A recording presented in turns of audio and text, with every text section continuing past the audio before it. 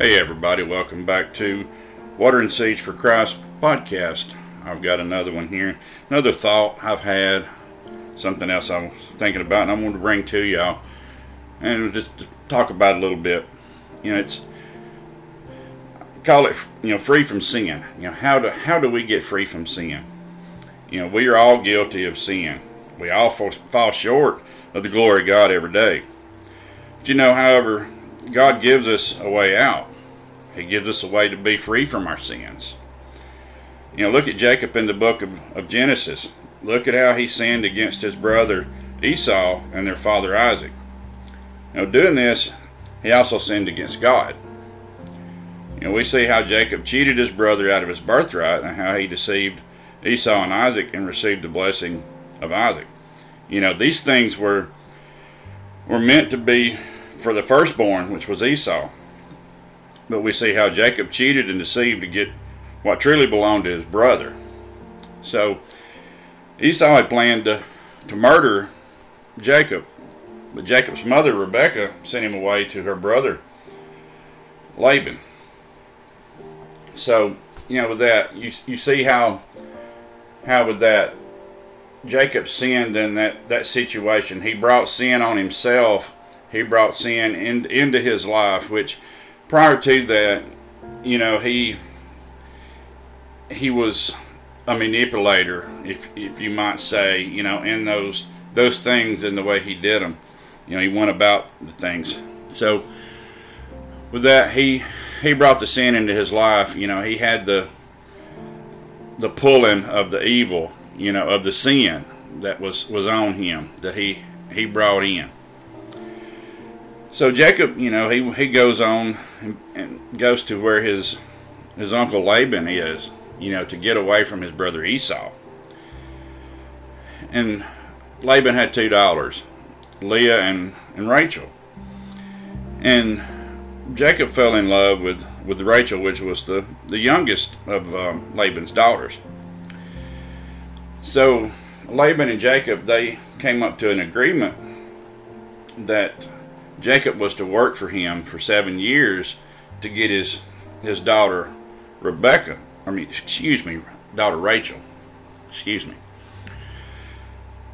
So he worked 7 years for his uncle, and after those 7 years, you see with this how Laban came in and deceived Jacob in this. He gave him the firstborn daughter, which was Leah. That was kind of, in a way, if you want to look at it, the way I see it is basically Jacob's sins coming back on him. Some people call it karma. I don't believe in karma per se. It's God's going to repay you for the things that you've done. He's going to in a way make you pay here on earth for the things that you've done. And we're going to have to answer for them in the end, the day we stand before Jesus, in the judgment seat. So it's not so much karma, it's God, showing us where we messed up, our mistakes with the sins, and showing us, bringing us into the sins, and somebody else basically using those sins in the same way. We're paying in a way for our sins. But also, I look at how God, even though Jacob sinned in these times, how God was still with him through it all. God never left him, really. He was with him, but he was like, you did these things. You sinned. You deceived. You sinned against me. You sinned against your brother and your father. This is happening for a reason because of what you did. And with this also, with Laban and Jacob, Laban, he basically kept Jacob in bondage for these years. So they had a marriage festival, per se, for Jacob and Rachel. But that night, Laban brought Leah to Jacob, and that day and time, the women were veiled, they were covered. So during that night, he did not know that this was not Rachel. The next morning, he realizes, this is not the woman that I love. This is not the woman that we had our agreement for. This is not Rachel. This is not to be my wife. But yet he was married to this woman. So you see how Laban deceived and used Jacob in this. So when Jacob brought this to Laban's attention, Laban told him, said, well, it's not our custom in this country to give the second born, the younger daughter, to be married before the older. But to me, I see that as he wasn't being totally honest with Jacob, because when they made the agreement, if that was the case, I feel like Laban should have and would have come out and told Jacob that this is our custom, that the older is married first, and that's the way things should have been. So they came to another agreement. For Jacob to be able to get the woman that he loved, which was Rachel, he had to work another 7 years for Laban. So with that, he worked another 7 years. He finally got the woman that he wanted to be married to. Plus, Laban used him to build his wealth and his prestige and his name in the area, and build up his stock, his flocks. At that time, that was a form of wealth, having the flocks and things like that. So with that, we see how basically Jacob sins where he sinned against his father and against his brother Esau, how those sins came back to him. And that happens to us today. I've seen it a lot in my life and in others. You do something to someone else, you make a mistake, and you may harm someone else, or you may take away from someone else, or deceive someone else, or something like that. Eventually you'll see that turn around and come back to you. It may not be immediately, it may be years down the road, but eventually those things will come back to you. And that's what we see here with this. So, we see in Genesis 31 verse 3, God tells Jacob, leave this area, go back to your homeland, go back to your family. God's calling Jacob to come out of that, come out of his sin, come out of his bondage, and go back home, go back to a safer place. And I see that as when Jesus calls us to come out of our sins, to come to him and ask for forgiveness of our sins, and go to him and accept him as our Lord and Savior. That's the same thing that's happening here. We see that Jesus is calling us to safety, to our home. And you look at it, when it comes our time, and by our time I mean when we stand before Jesus, the judgment seat of Christ, we're promised, the promised land. We're promised, our place in heaven. So, we see I hope you see the correlation, and what the point I'm trying to get across here with this is basically this is the same thing that, in a way, that God's doing with Jacob. He's telling him, leave this area. You're in bondage, you're in sin, and I'm trying to pull you out of these sins, and for you to go home to where you came from, where you should be, where you would be in safety. So with that, we see again, I want to emphasize that God has been with Jacob this entire time. So we continue on, and we see that again God continues to be with Jacob through these times. We see where Jacob packed up his family and all his belongings and left the area, and he went away. So we see that he gets away from his father-in-law, but his father-in-law comes after him. And in verse 24, we see the start of that. We see that he leaves, and we see where Laban, after 7 days, he finds Jacob and his daughters and the grandkids.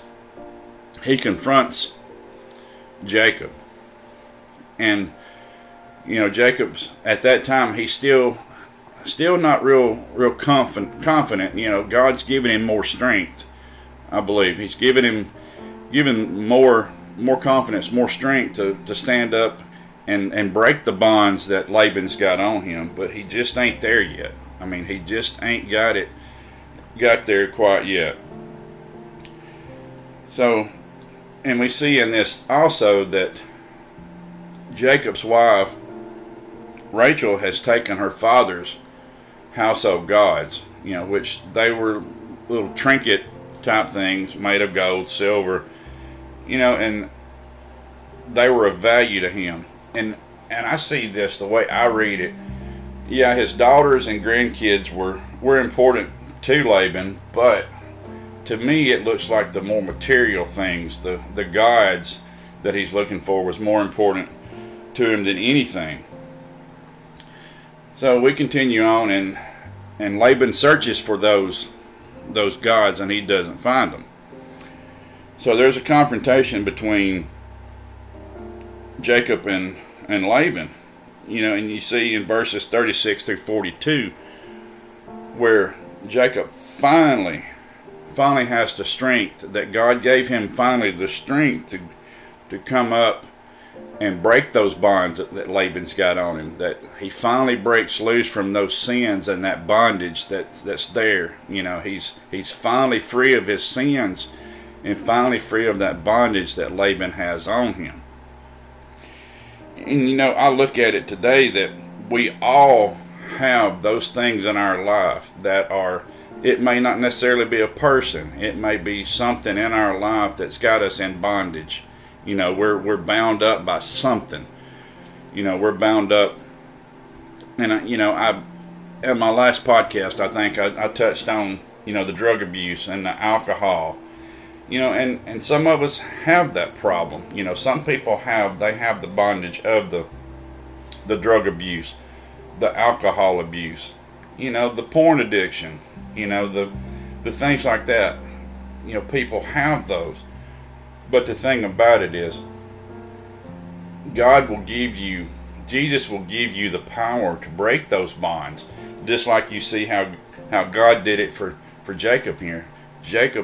God finally gave Jacob the strength he needed to break those bonds, to get away from those sins, get away from that power of those sins and the bondage that his father-in-law had him in for those 20 years that he worked for him to get his daughters and to help him build his wealth up. So we see in those verses, that 36 through 42, where finally, Jacob stands up to Laban and breaks that bond, breaks where that bondage is. He breaks that finally. The strength of God that God gave him, he finally breaks that bond and moves away from that bondage of that sin and the bondage that Laban had him in. And today I want you to think about that if you're in bondage like that, be it by being held down by a person, not necessarily physically by a person, but you feel like you're being held down as far as controlled by somebody, or you're controlled by a drug, you're controlled by alcohol, you're controlled by violence, you're controlled by pornography, anything like that. If you're controlled by those things, you can break those bonds. Jesus will give you the strength to break those bonds, just like God gave it to Jacob.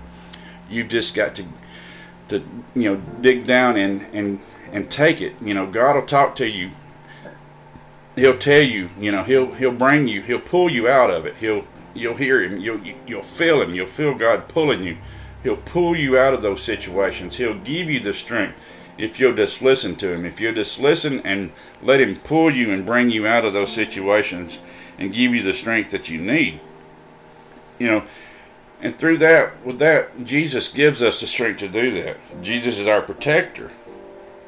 He'll bring us out of any bondage that we're in. And I look at also how Jacob and Laban finally came to an agreement. They built the pillar of rocks and the heap of rocks there, to kind of separate them there. And I see that as a protection between the two. That's to keep them away from each other. And you think about that today, how Jesus does that for us. Jesus, he covers us in his protection. He's our protector. He's everything to us. He will protect us from anything that is thrown at us, that comes at us, that has got control of us. We've just got to, when he calls to us, we've just got to, come to him and let him take control. Let him do the things that he has power to do, which his power is almighty power. He can control and do anything that we need him to and want him to.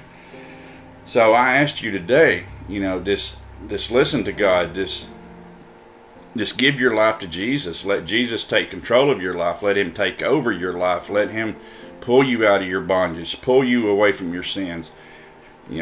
Take Jesus into your heart. Bring him into your heart. Ask him to come into your heart. Give him your life. Let him take control of your life.